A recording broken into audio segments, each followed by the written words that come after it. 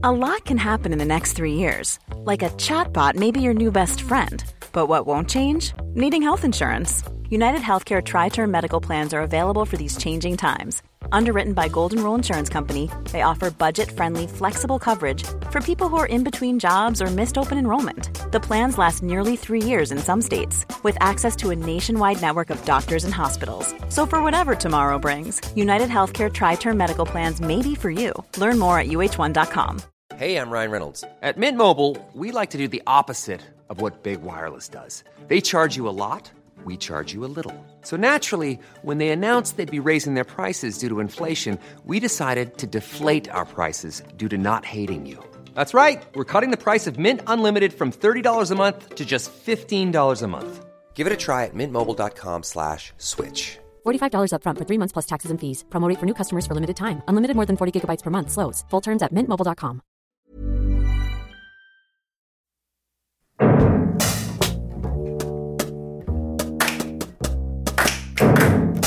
This is the BFI Network podcast, and I'm Matimba Kabalika.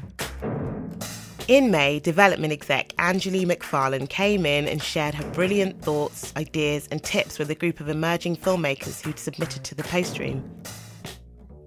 We just couldn't let the opportunity go by without making sure we grabbed it and popped it on a podcast for you.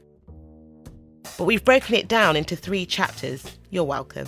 It just means that you can factor in coffee breaks, trips to the loo, and calling your mum in between hearing about how to develop your story. Let's join Anjali in Screening Room 1 in the basement of the BFI. And this episode, she talks about structure, people, places, problems, and changes. Enjoy. Okay, so shall I start?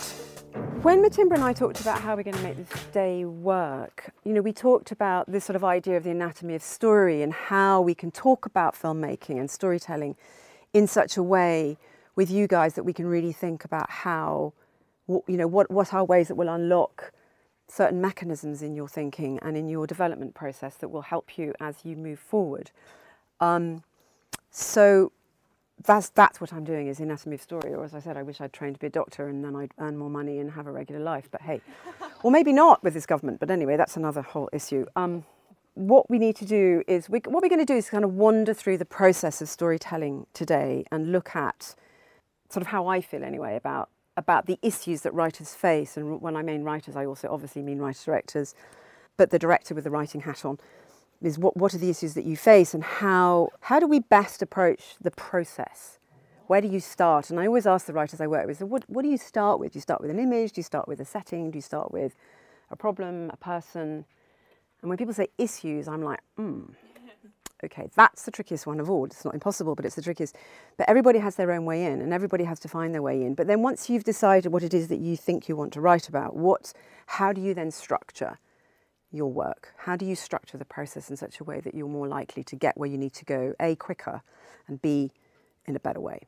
And then once you've done it, how do you push through that material several times over? Because you have to, in order to get it again, to end up finally exactly where you want it to be, or as close as possible in terms of where you'd like it to be.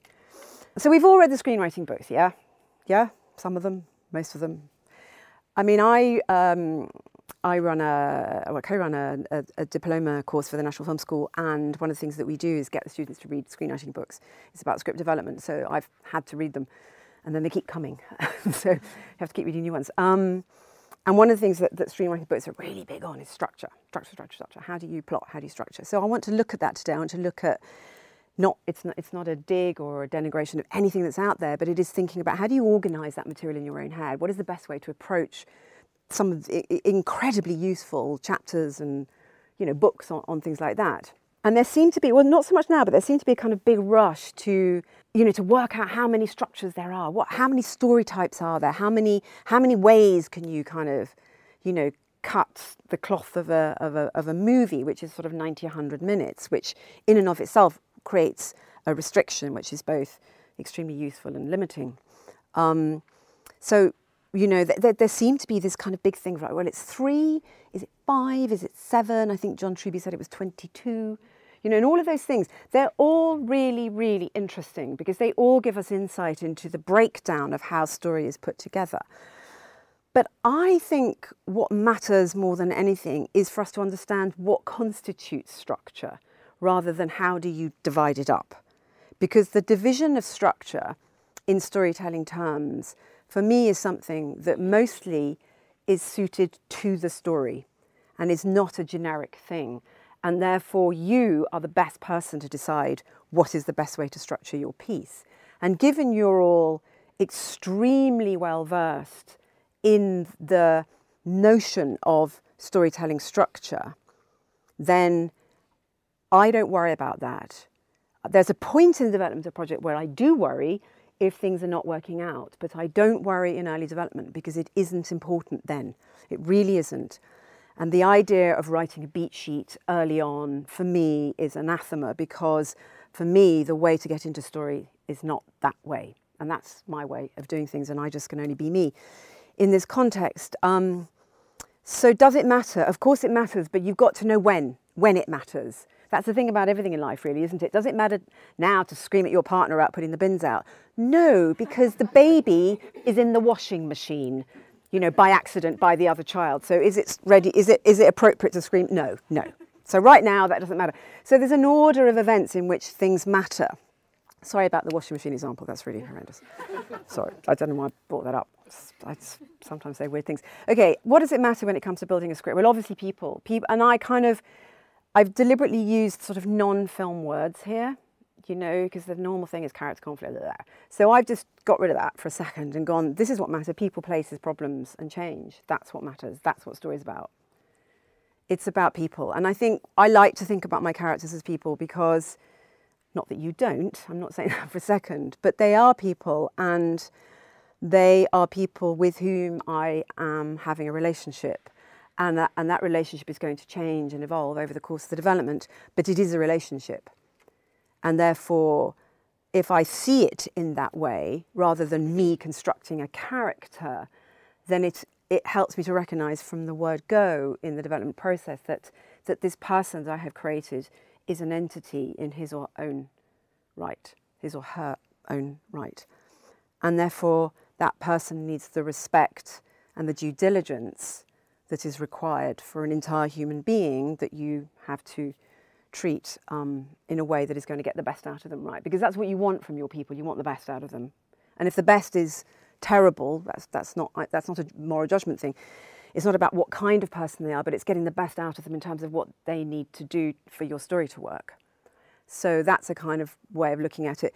Places, there is nothing about a story that is going to work without the specificity of the story setting and the story world. And the idea of there being generic story detail is, again, to me, very problematic. So when I hear or I read in a script, could be anywhere. And I go, well, maybe then my reaction is could be anything. And that's not what you want from me. What you want is a very specific reaction. You want me to engage with your material in a very specific way. You want me to have a certain reaction to the place, to the problem, to the person that you are in control of. So if you're not in control of the shape of the story in the physical world, then also I think it's much harder for a director. And it does tend to be writers who do that rather than writer-directors, I have to say. Because writer-directors tend to know straight away that they can't film anywhere. They have to film somewhere. So that is a really important consideration for you. And problems. Okay, so characters have problems, right? And there are two types of problems, okay, that characters have. They have, and this is how story structure tends to divide up, and we'll come to that. And this is my big thing here, really, is that it's the problems that drive the story, because characters have two problems. They have the problems inside of themselves and the problems outside in the world. And we like to talk about them in three ways, really, which is internal problems, external problems, and then interpersonal problems. So that's the sort of the connectivity between the external problem and the internal problem are people. So it's the way we relate to each other that creates another level of problem. So if we think about our characters in that way straight away, we say to ourselves, well, my character cannot be acting all the time out of an internal problem, because the audience will find that very hard to understand. If I'm filming a character going, I really hate my mother, I really hate my mother, it's like, while I throw a plate on the floor, how am I going to know? If I've just had a conversation with my mother on the phone and she's driven me crazy, yes, I get it, but you've externalised it. You've made it interpersonal. It's no longer internal. Do you see what I mean? So there is a tendency, I think, sometimes for writing to drive a character's actions through their internal problems and therefore their internal need. And I would put it to you right now that actually nobody does that in the real world. You know, when we ask ourselves, why did I do that? We go, oh God, yes, now I've just suddenly remembered why. Prior to that, I had a really difficult phone call with so-and-so. And it made me go out and drink more pints than I should have done. But I didn't at the time think, because I went to the party and I wasn't going to have fun. And then my mate was there and I hadn't seen him for ages. And I went, oh, you know what? And then I it turned into a whole other thing. Do you see what I mean? So what is driving the action is not the phone call, or rather the internal need that creates the phone call. What's driving the action is meeting somebody who wants to drink with you. Do you see what I'm saying? And so we really do have to think very carefully about the audience's understanding of a character's problem and what causes them to behave in a certain way. So we'll come on to character in a minute, or in a little while, about half an hour, but the internal drive of a character acts as motivation, but the reason for acting is usually real world.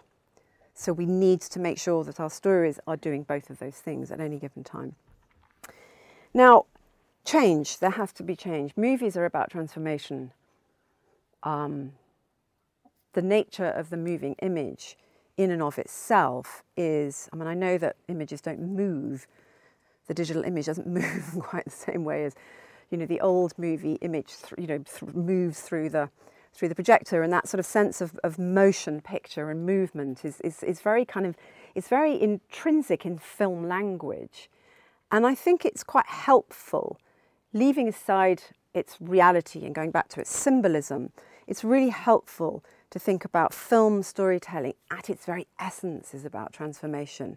It's about moving a character through space and time and filming them moving through space and time and telling us something as you move them through space and time that transforms our relationship with the person, that's movement number one, and transforms the character's relationship with the world, that's movement number two, and then movement number three is putting those two things together and creating an emotional experience that we didn't know we were going to have when the film started.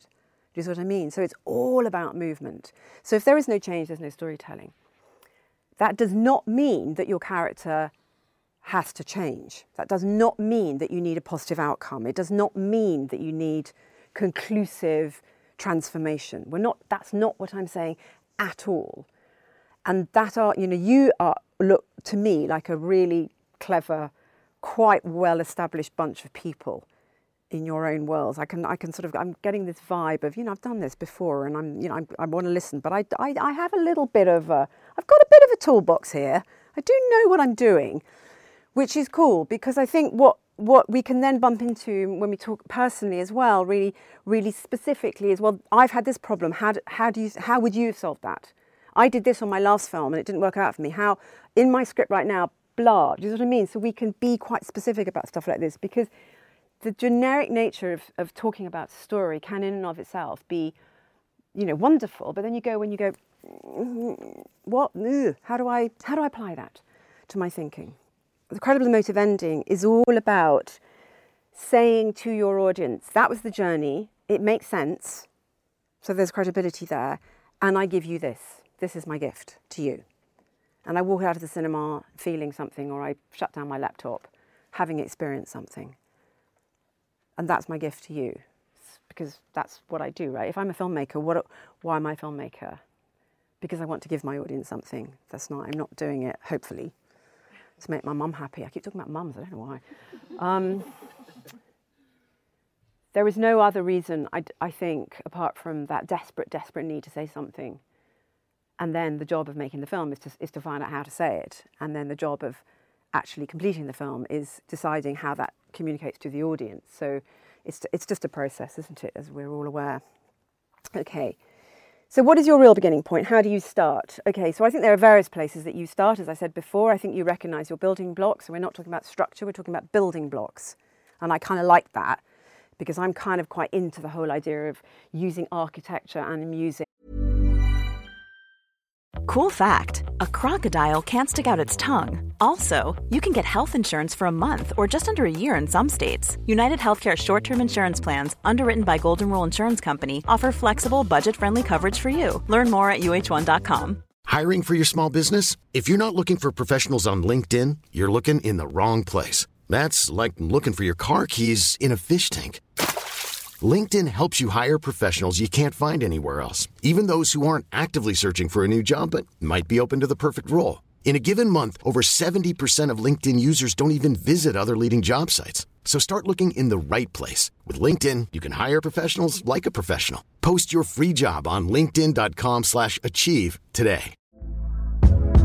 Hey there, it's Michelle Norris. I'm host of a podcast called Your Mama's Kitchen. When I travel, I'm usually looking for a way to find a taste of home when I'm not at home. And one of the things I love to do when I am at home is entertain. And Airbnb allows me to do that. When I was in California recently, I rented a house that had a great kitchen. And when we were sitting around the table, we were all thinking, we're in someone else's house. Someone could be in all of our homes as well. If you have a home, but you're not always at home, you have an Airbnb. Your home might be worth more than you think. Find out how much at airbnb.com/host. To think about story, because they're all the way that we create is all interrelated. The way that we build music, or we build a ballet or a dance, or the way we build a building is all, has it at its heart a desire to communicate and to express a need that is felt both in the person, who is the creator, and anticipated in the audience, the user, right? So that's the bridge is between those two things. And so we have to find a way to get there. So what are the building blocks that might get us there? So translating back what I was just saying into film speak, of course, is that people are your characters. So your first building block may well be your characters. And your second building block may well be your setting or story world, whatever you refer it to.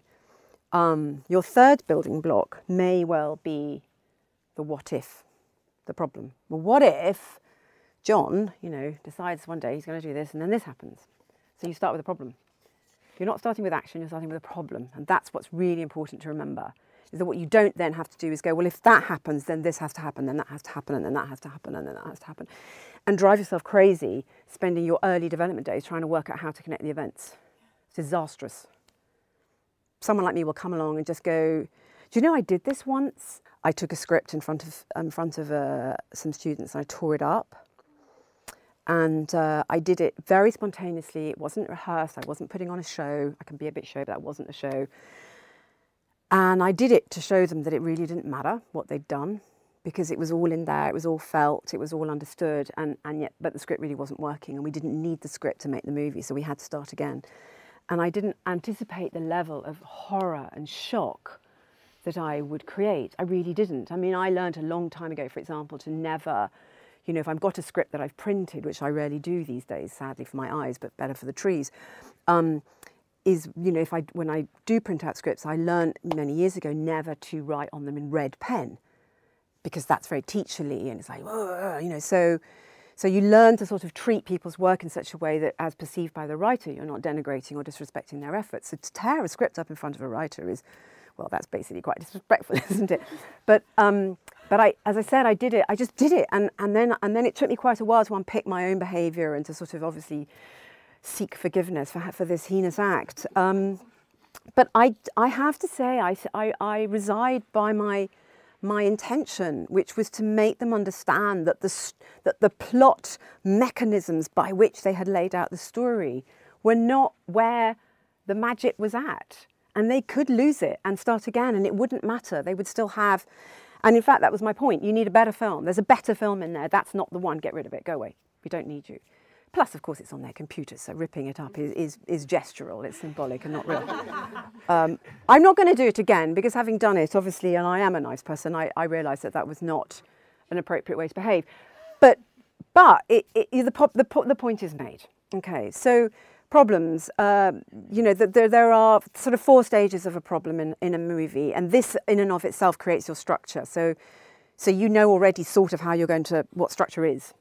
So then you just fit plot to it. And I know that sounds easy, but I will break that down in terms of how I feel about it, how I think when I'm working on scripts. So your problems are that you have a conflict to start. If the what if so-and-so happens, okay, now what? Okay, so the now what is then escalated into a series of events that will create a crisis for the character, and probably more than one crisis. And the obvious crisis that obviously comes out of the original problem, and other crises that don't, that are side crises, but they're necessary side steps in order to take the character back where they need to go, which will result in the world providing a focal point, a climactic point where everything needs to come together and the crisis is addressed fully, followed by resolution. You know, so I know I didn't make this up. I'm not being clever. But this is essentially what your building blocks are. So when we come to look at structure, we need to think about how do you plot those and where are they? And it's quite interesting, for example, at treatment stage, to do the right thing in treatment writing, which is to get the story down. Who are these people? Where are they? What is the problem? How does it feel to be in their world? What is my relationship with the world? And let's sort of get them to the end, and we can hop, skip and a jump over a few of the avenues that we're not going to go down yet because we don't know exactly how this is going to play out. Then what we can do is we can go back and, having talked about that and discuss the characters' relationships with each other and inner need versus outer want, you know, all of those kinds of things that we talk about, we can do another treatment where we can actually say, okay, try and see if you can nail those turning points. Where are they? And have a look. Don't rethink it, just do it. And break your paragraphs down of your treatment in such a way that it becomes clear where the conflict starts, where it escalates, where the crisis occurs, where the climax occurs, and where the resolution occurs. See if you can see where they are. Okay? And in a short film, it's just truncated. It's no different. It's just there are fewer beats, inevitably, and one problem. That's my big thing about shorts. One problem, please. One big idea, one problem. Any other problems, they're interconnected. Give a character two problems, suddenly you've got half a movie and too much of a short film script. So you make your choice. Okay, and then back to the emotive ending thing. That's where you connect in with the audience. So the ending delivers. Okay, so the ending of the movie is not when the plot ends. The ending of the movie is when you say to the audience, and this is my gift to you. This is what I'm saying. This is how it feels to be that person right now, having been through what they've been through, and I see them driving off in the bus, or I see them holding hands with their lover, or whatever it may be. That is the moment when I go, I get it, I feel it. I felt it all the way through, but now I feel it and I understand it. Yeah? So we connect heart and head in that moment. You know, because a lot of screenwriting is about back brain work. You know, a lot of screenwriting, a lot of the talking we do in development is all about the stuff that you're never going to see. It's all about informing what will be seen on the screen in such a way that everything is completely clear. Okay, that doesn't mean to say that it's not complex.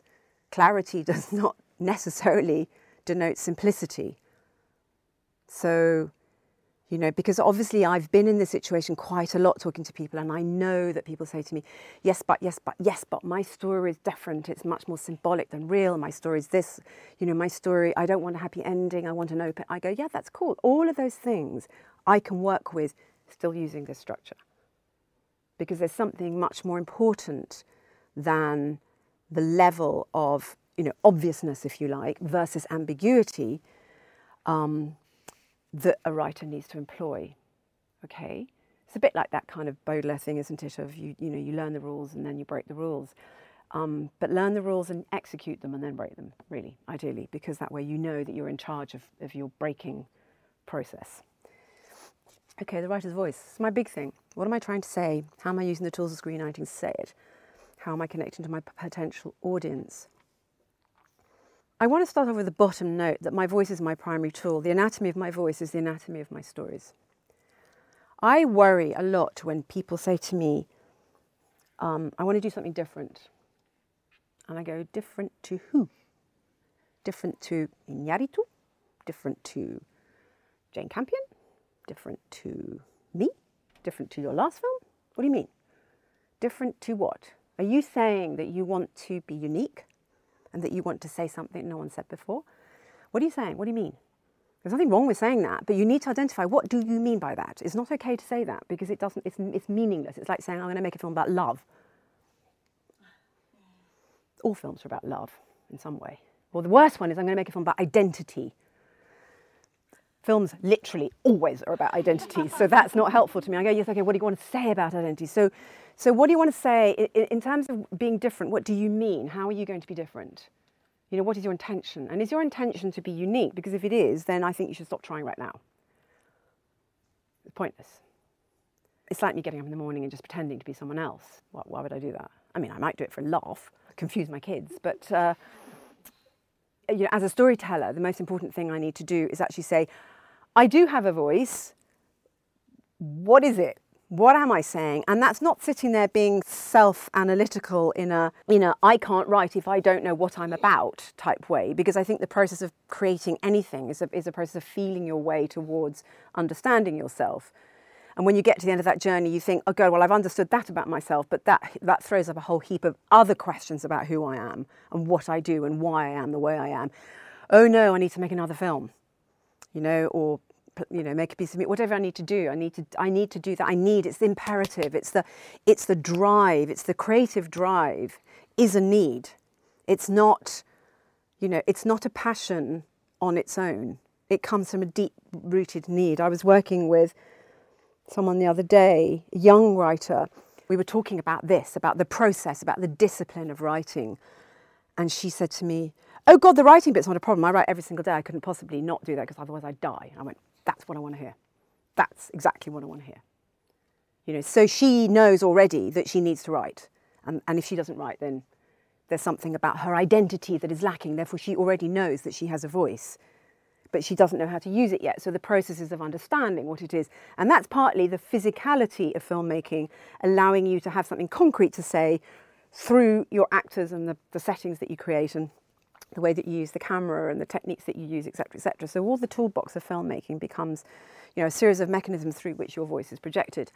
So as I said, you don't have to invent it, you have to find it. And as I said, I don't think it's necessarily going around saying, oh, this is my voice. This is saying, this is what I want to say.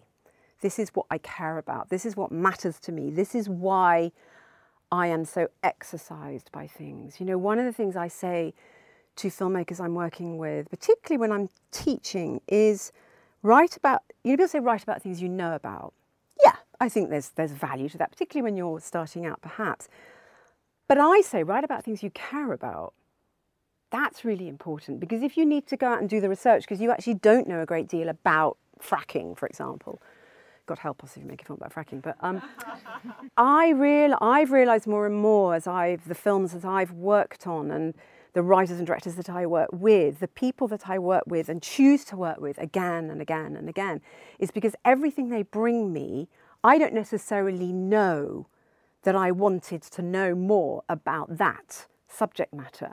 But the way they bring it to me makes me want to know more, because their connection to it is so strong and so meaningful already, even if they have no idea what they're trying to say about the subject matter. But there's something meaningful in their connection to it and their desire to see it realised that gets me excited about what they're trying to do. I mean, obviously that's partly intellectual curiosity, but it's not just that. It's about trusting the voice of the person you're working with to use the rigour and the discipline and the effort that is required as a writer to get somewhere with the material and to shape it in such a way that it'll end up being interesting for the audience. That's the voice. So the person's not saying to me, Anjali, please come round to my house and listen to my voice. No, they're saying, please come round. I've lighted on something and I think it's great. I really think there's something in this. Do you agree with me? Let's have a look. Let's dig around. Let's see what it's doing. And this is really early days development where there's nothing. There's just a character or an idea, a place and a person, perhaps. And maybe there's more, maybe there's a book I need to read. There's a process undergoing which is absolutely about my trust in that person using this story to find more avenues, more corridors, more chambers in which their voice can resonate, right? They don't talk about it like that, but I think about it like that because I know that that's what's happening. There are 2 more episodes from Anjali's talk. Thank you to Anjali, BFI Network team, and producer Marie as always. There's more to read, watch and hear at the BFI Network website. And thank you for listening. You're always welcome to tell us what you think of our podcast because we make them for you. So tweet us at BFI Network.